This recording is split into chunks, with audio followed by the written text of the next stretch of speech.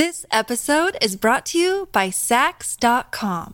At Sax.com, it's easy to find your new vibe. Dive into the Western trend with gold cowboy boots from Stott, or go full 90s throwback with platforms from Prada. You can shop for everything on your agenda, whether it's a breezy Zimmermann dress for a garden party or a bright Chloe blazer for brunch. Find inspiration for your new vibe every day at Sax.com. When you need mealtime inspiration, it's worth shopping Kroger, where you'll find over 30,000 mouth-watering choices that excite your inner foodie. And no matter what tasty choice you make, you'll enjoy our everyday low prices, plus extra ways to save, like digital coupons worth over $600 each week. You can also save up to $1 off per gallon at the pump with fuel points. More savings and more inspiring flavors make shopping Kroger worth it every time. Kroger, fresh for everyone. Fuel restrictions apply. Another day is here, and you're ready for it. What to wear? Check. Breakfast, lunch, and dinner? Check. Planning for what's next and how to save for it?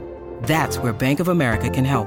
For your financial to-dos, Bank of America has experts ready to help get you closer to your goals.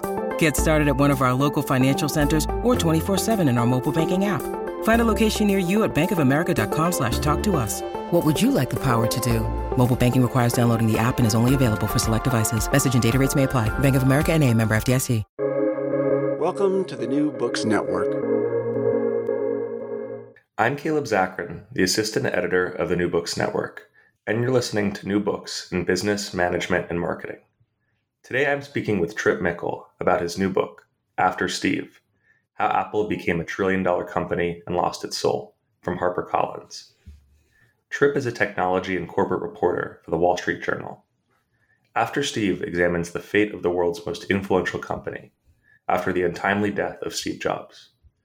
Trip examines Apple's shift from a company focused on innovation and design to a corporate juggernaut focused on mastering supply chains and tax codes. At the heart of this story are Jobs' two main disciples, Jony Ive, the designer, and Tim Cook, the executive.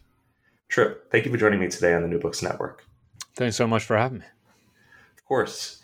This is a fascinating topic. I have been a Apple user basically my entire life, as long as I can remember. It's interesting to read a book about Apple, I forget all the time that I'm using Apple products. So, it's a great reminder. And this book is also, really fascinating dive into a topic. I think many people have read Walter Isaacson's book about Steve Jobs, but many people forget to sort of consider that Apple is more than just Steve. So before jumping into the book, Trip, I was wondering if you could just tell us a little bit about your background. I've been a reporter at the New York Times since April. Before that, I was at the Wall Street Journal, and really got my start as a sports writer. And like to say that somehow I got lost on my way to the ballpark at some point and became a business reporter. And I've been covering everything from sports business and the Olympics to the corporate side of the alcohol and tobacco industry to eventually tech reporting, which is what I've done since late 2016. And, for this book, why did you choose to write about this subject in particular? What was the genesis, the origin story? This was an outgrowth of what I was assigned to do at the Wall Street Journal. I moved to San Francisco in late 2016 to cover Apple.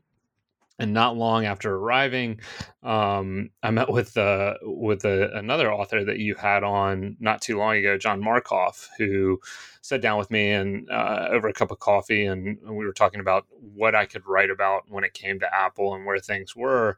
And he mentioned that Jony Ive was not as engaged as he once had been, and suggested that I investigate that and look into it, and that might be a rich avenue to explore in my reporting. And sure enough, that was something I spent several years looking into. And in 2019, Jony Ive stepped away from the company, which was a surprise to many people outside the walls of Apple, outside the circle, if you will.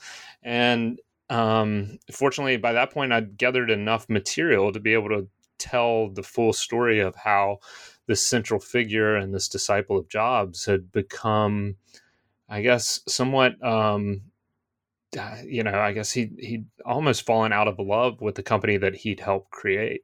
Which is a strange thing, and it's a rich topic, and I felt like there was more to dig into there, which is what I did with this book. So let's start with Steve Jobs' death. So what was the reaction like to Steve Jobs' death inside Apple? Obviously, in the world, this was a very significant moment. I think. I even remember where I was when Steve Jobs died. My dad told me that Steve Jobs died. And I think there are very few people where I can say that I have a clear memory of where I was and what I was doing when they died. So, how did people react inside Apple? How did Jony Ive act? How did Tim Cook act? How did others respond? It was a period of tremendous grief and mourning that would last for years and really shadow the company. Jobs was a reason that many people came to work, and to lose somebody like that, who was a lot of the motivating factor for Apple's reason of being, was difficult for the company. It was one of the reasons that I felt like this was a topic worth exploring. I mean, we don't often see a founder die at a company and then see this period of grief and how people deal with it. And you really, through my reporting, and I tried to bring this to light in the book, developed an appreciation for just how much it shook those people who were closest to Jobs. I mean, in the case of Jony Ive, the design studio, and just Jony is the chief design officer at Apple, and the design studio where he worked became really morose, people said. I mean, Jony would kind of slink in there, sit down at a table, and spend most of his days talking to a colleague. And what onlookers said was very much like day-long sessions in grief therapy. Tim Cook, for his part, is a little more reserved, but he closed and shuttered Steve Jobs' office just like it was the last day Jobs was there. Paper strewn about everywhere, drawings of Jobs' daughter on the whiteboard still. And Cook would quietly, step into that room on occasion just to feel Jobs' presence. I mean, it was almost like going to visit your grandmother's gravesite or something like that. I mean, except that it was just right down the hallway and it was an office. And I think that really speaks to how figures who were close to Jobs were touched and affected by his death. You mentioned, the different reactions of Ive and Cook. Can you tell our listeners just a little bit about both of these figures? What their roles were at Apple prior to Jobs' death, where they are now. You gave a little taste of what their character is like, but how do these two men differ? I mean, they're perfect foils and also perfect manifestations of two different sides of Steve Jobs' psyche. If you think of Jony Ive, he's kind of the manifestation of Jobs' creative energy and creative instincts. He was born in Britain, outside of London, was really a prodigy when it came to the world of industrial design because his father taught industrial design. And so from the youngest age, and his earliest memories are of watching his father's students make a hovercraft. He literally grew up learning to make things and went on to this tremendous career where he was the first UK university student to win two national awards, and then got swept up into Apple pretty quickly and really took Apple in 1997 when Jobs returned, and was integral to the development of the iMac and the candy-colored computers that transformed Apple's, financial standing so that it was able to survive after a period of near bankruptcy. Tim Cook, on the other hand, comes from a very different walk of life. He was raised in Robertsdale, Alabama, which is near the Gulf of Mexico. His father was a shipyard worker and in nearby Mobile and would drive like an hour every day to get there. And Tim grew up in a very working class family where he started working at the age of 10, but did show some of the kind of natural instincts for business. People who worked with him at a local drugstore recall him reorganizing the cigarette shelves so that the best selling and most expensive cigarettes were in the most prominent position. I mean, I know we don't really think about cigarette sales now, but those were a lot of the reasons that people would drift into a store like that. And he became and he studied industrial engineering, which is a segment of engineering that is focused on the intersection of human, of kind of people and math. And so it's really about kind of making sure you're getting the most efficient production out of almost anything. And this became his kind of reason for being, and one of the things, his great talents. And he brought that to Apple and helped right-size their management of their supply chain in a way that became a real strength and bedrock of their business. And so these are the kind of the left and the right arm of Steve Jobs, if you will. I mean, they're what turned Apple around. What was the initial period like of Tim Cook's tenure as CEO? What was the reception of the workers of Apple? Their faith in him, whether or not he would be able to take on the role of Steve. Internally, there was some unease, right? I mean, you have an unknown commodity who was kind of known, right? He'd done some trial runs while Jobs had been dealing with illness over the years, and it was more a leap of faith for many people there than anything else. I mean, he didn't have the reputation that Jobs had, or the skill that Jobs had at kind of rallying everybody at Apple and inspiring everybody at Apple by being able to see around corners. He hadn't established himself in a way that suggested he could do that. And so it was a real leap of faith and kind of a collective commitment to honor Steve Jobs' legacy and his choice of a CEO that led people to get in line behind Tim and support him. I mean, one of the last things Steve Jobs, and the book goes into this, one of the last things Steve Jobs did literally on his deathbed was call in the half dozen or so closest advisors that he had and ask them to support Tim in everything that he did. And so that's more or less what kind of cascaded through the company. I want to ask you a little bit about the title of the book, because you say this very striking term that this idea that Apple has lost its soul. That seems to me to be very much about the sort of the interplay between the different visions of Cook and Ive, with maybe Ive representing more so parts of the soul of Apple. Can you talk a little bit about this title, why you chose to title it this, and what you meant by that? Yeah, I mean, the subtitle's, it's double-barreled, right? So it speaks to two aspects of the company, and really the two central characters, Johnny Ive and Tim Cook. I mean, the company's financial success is unparalleled.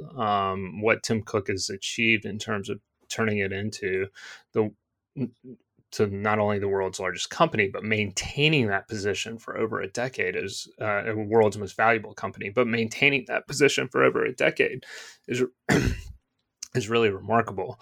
On the flip side of that, its growth, both in terms of its financial firepower and also in terms of its just sheer size and the number of employees it has and the number of iPhones it ships, is tenfold what it had when Jobs died. I mean, it was shipping about 20 million iPhones at that point in time, and it ships about 200 million now.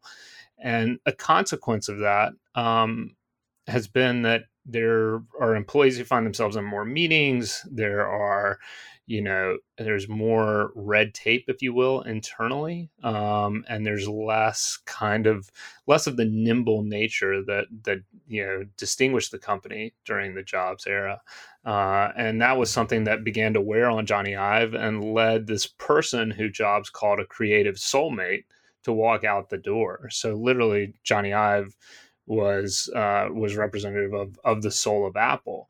And metaphorically, in many ways, his departure and the reason for it, speaks to how this company changed from being a place where it was kind of nimble and able to react and respond to things quickly, where art often led to commerce, to a place where commerce dictated art, and it was, found itself meeting the needs of Wall Street instead of kind of driving the agenda itself.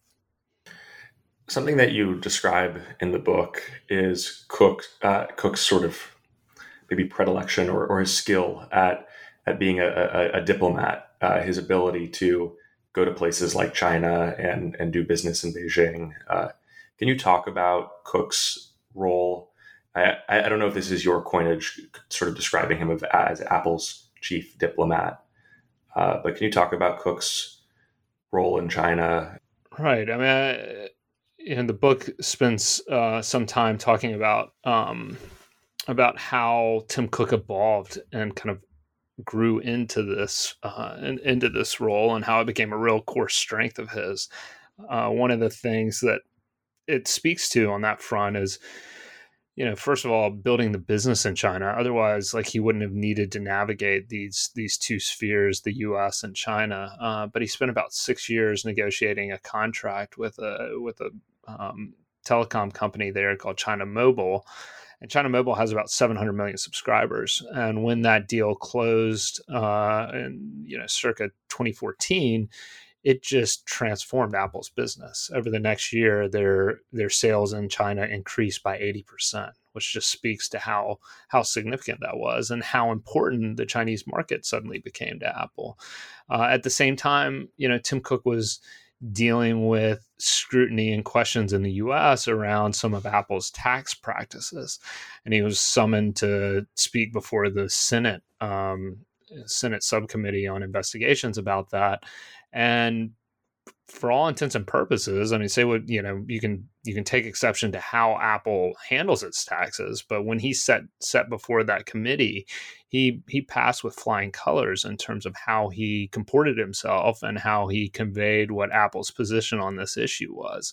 And from that point forward, he really stepped into a position where he became the chief lobbyist for Apple in DC. I mean, he would take personal meetings with senators and Congress leaders, and also when Trump arrives in the White House and he's dealing with this force of chaos in DC that's challenging China's position and its growth economically, Tim was the one who was going to meet with Trump directly and trying to make sure that Apple's products stayed out of the crosshairs of various tariffs and levies that were being pursued by the Trump administration. On the sort of the point of Tim Cook, something that you also talk about in the book is when Tim Cook came out and revealed his sexuality to the world. And this was a really big moment because this is one of the most significant, coming out stories of a chief executive. Can you talk about what this was like for Tim, what this was like for Apple, and just the broader significance of this moment?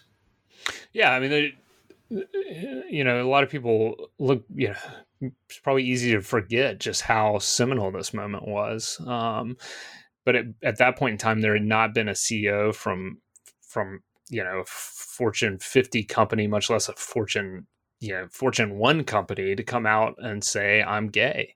And one of the remarkable things that I think the book details when it comes to this is just how much thought and consideration Tim put into how he would do this. And more than that, when he would do it. Tim took some time to evaluate how others had gone public, and spoke with Anderson Cooper about his effort or the way he had done it, which was more or less in a kind of a written format with Andrew Sullivan online, and Tim sort of aped that style and approached Business Week to see if he could publish an essay there very quietly. The timing of that approach was notable because in the early years after Jobs' death, there was a lot of speculation externally that Apple would falter without Steve Jobs at the helm, and that essentially Tim Cook would be the CEO who led Apple into kind of more dark days like it experienced in the 1990s. Tim waited about 3 years until Apple was in a position to release two products that would really transform its fortunes. The first was the Apple Watch. I mean, and what the Apple Watch did was it restored confidence publicly that Apple could create new products and revolutionary devices again. The other product that was released around this time was the iPhone 6. And that product was the first to go with kind of a plus size phone for Apple, and sales just took off immediately.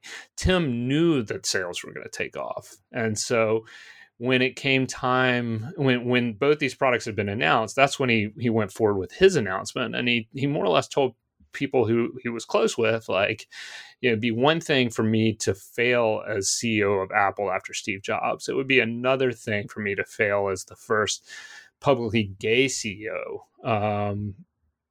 much less of Apple, but of any company. I mean, because that would be a setback for LGBTQ executives everywhere. And so he was really cautious and thoughtful about when he timed this. And I think that's part of the reason that when we look back at it, we don't think of it as a big deal, because it just seemed like an inevitability, maybe in some ways. I mean, there had been rumors in the run up to that Tim was gay. He just had not acknowledged it personally himself. But when he did acknowledge it, the company was on such sound footing that people kind of shrugged and moved on about their lives and accepted it, which is, not all that surprising given where, gay rights were largely at that point in time. But it's nonetheless noteworthy, I think, how thoughtful Tim was as he went forward with this. This episode is brought to you by Saks.com. At Saks.com, it's easy to find your new vibe. Dive into the Western trend with gold cowboy boots from Stott, or go full 90s throwback with platforms from Prada. You can shop for everything on your agenda, whether it's a breezy Zimmermann dress for a garden party or a bright Chloe blazer for brunch. Find inspiration for your new vibe every day at Saks.com. Yeah, to be frank, like I actually forgot that Tim came out until reading it. I of course I remembered it, how it was a significant moment, and I think also important just for like broader corporate culture and acceptance of LGBTQ rights. But it was something that I totally forgot about. And my question is, in this sort of period, this 3 or 4 or 5 years after Tim became CEO, and he was turning Apple into just or continuing to grow Apple into this massive company. What was Jony Ive's sort of perception at this time? Obviously, you describe how he went through this process of mourning and grief, but sort of after that initial process, what was Jony's role at Apple? How was it transforming, and what was his perspective on what was going on with the company? The book shows how Jony snapped out of that period of grief rather abruptly. I mean, he comes into the design studio one day, brings a group of designers into a room with a whiteboard and writes the word smartwatch on the board. And that sets off this investigation and pursuit of the development of what so many people now wear on their wrists, the Apple Watch, and he just poured himself into that. I mean, he became so singularly focused on his work that it shook him out of his grief, at least for the time being, right? I mean, that's not something that you're ever going to fully shake free of. The watch development process, though, brought with it its own pain, because it was different than the other product development processes that had preceded it. one of the things that Johnny had to adjust to was the change in the way Apple functioned and operated in a post-Steve Jobs era.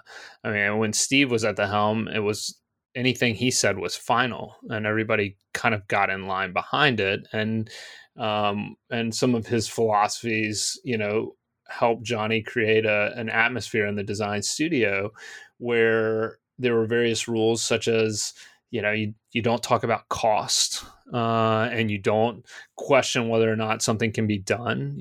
Essentially, when designers say, let's jump this high, everybody's supposed to say, okay, let's do it. And that began to change during the watch process.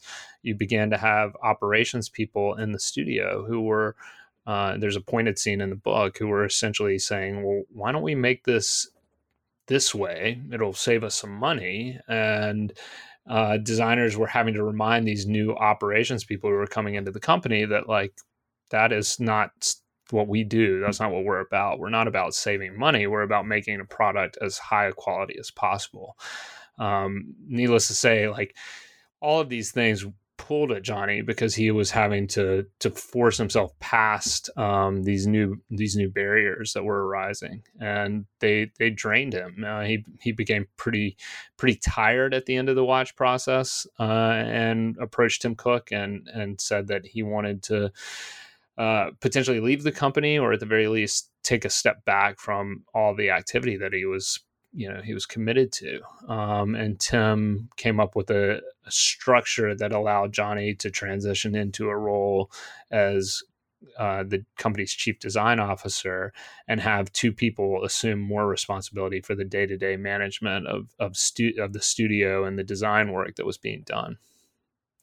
Changing gears just a little, there's a section of the book where you talk about a moment that I think was pretty consequential, just considering all of the chatter around big tech and privacy, data privacy. And you talk about after there was a mass shooting in San Bernardino, there was the FBI or the local police, I can't remember exactly, who was trying to gain access to the shooter's cell phone.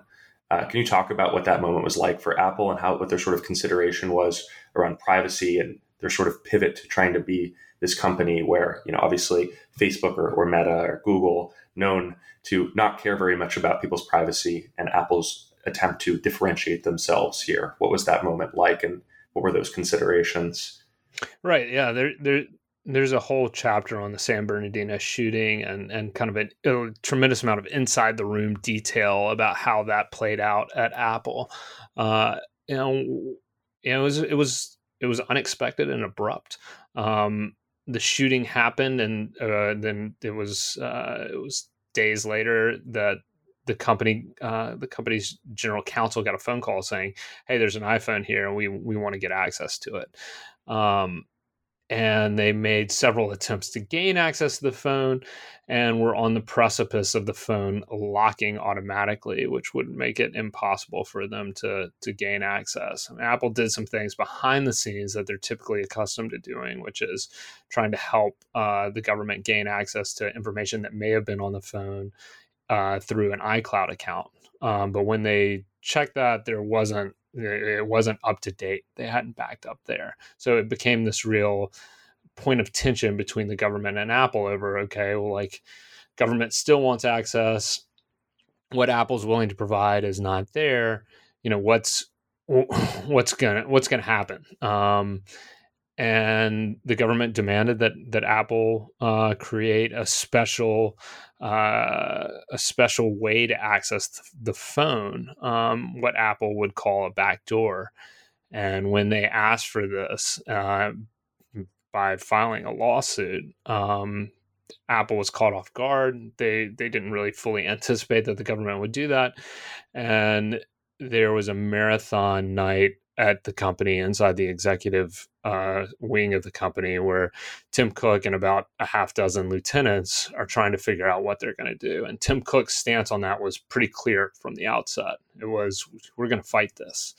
And for many people in the room, That felt like a bet the company move. I mean, you're essentially going to go toe to toe with the U.S. government and try to prevent them from gaining access to the iPhone, in part because Tim Cook felt strongly that if a backdoor was created for this one phone, that backdoor could fall into the wrong hands and be used by a bad actor in a way that was dangerous for others. And so they went toe to toe. Eventually, as you may know, this gets resolved because there's a third party that manages to get access to the phone, but it is instructive in terms of what it represented for Apple and its kind of privacy positioning publicly, because it was such a huge moment, just generating headline after headline for days on end. And sticking with this theme of Apple's relationship with the government, you mentioned a little bit, how Tim Cook tried to position the company with Trump coming into office. But, what was generally speaking Apple's experience, the experience of Apple, experience of Tim Cook during the Trump presidency? The experience during the Trump presidency, trying, I think that's the best way to characterize it, right? As I mentioned earlier in talking about Tim Cook and how careful and thoughtful he was when he approached his coming out, that I think that's indicative of the type of person he is, right? He's very cautious and tactical, and Trump is the opposite of that, right? I mean, he courts chaos and cultivates chaos almost anywhere he goes. And so what you had was this kind of collision between these two very different figures who operate in very different ways. So what it took, to get back to what we talked about earlier, was just, Tim flexing his diplomatic skills in ways he'd never been asked to do, because he not only had to appease Trump, but he also had to stay on the right side of China.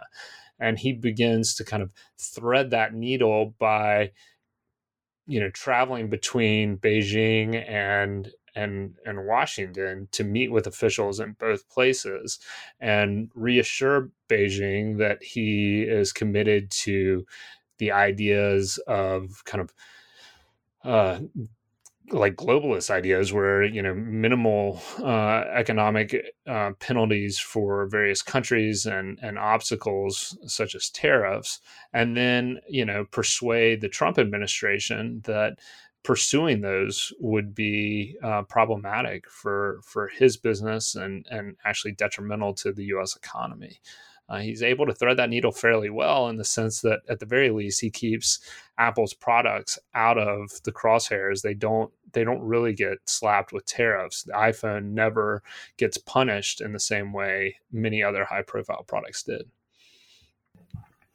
And, lastly, I was wondering if you can bring listeners just a little up to speed about, where Jony Ive is now, what he's doing, what eventually ended up happening with him and Apple, and also, clearly Tim Cook is still CEO, how entrenched his power is, what the future for him at Apple looks like. I mean, Jony Ive he left the company in 2019 and set up an external consultancy called LoveFrom. It's a design firm that's working with companies such as Ferrari. But he's also, he was initially advising Apple. I mean, they were going to be his anchor client. Within the past few months, they had decided not to renew their agreement. So he's no longer a paid consultant to Apple. He continues to have close relationships with the company, or close ties to the company, and the company's still working on products that his fingerprints are on. But he is not. He's not involved in any kind of official capacity. Tim Cook, on the other hand, is firmly entrenched as CEO. I mean, he's, this company has very much been reshaped in his image. One of the things that it's known for, from a business perspective now is, its strategic shift, circa 2017, where Tim Cook took its focus from selling devices to selling software and services across those devices. And, the biggest and most visible example of that is the creation of TV Plus, which won an Oscar earlier this year. It was the first streaming service to win Best Picture with Coda. He is expected to be in that role through at least 2025, if not beyond. I mean, he recently signed a 5-year, what amounts to a 5-year extension with the company to remain as CEO. And, what is your, if you could give our listeners just any final takeaways about your personal perspective on what Apple transformed itself into and what you think the future of the company is. We don't necessarily need to get too much into current events, but obviously I've seen recently that Apple is considering entering into more advertising, selling ad slots in the App Store, which is, definitely a major shift. Right. Yeah. I mean, one of the things that Tim Cook has engineered is he's found a way to take the iPhone that is so central and core to the company's business, it still represents half its sales, and use it as kind of a beachhead to expand into other industries.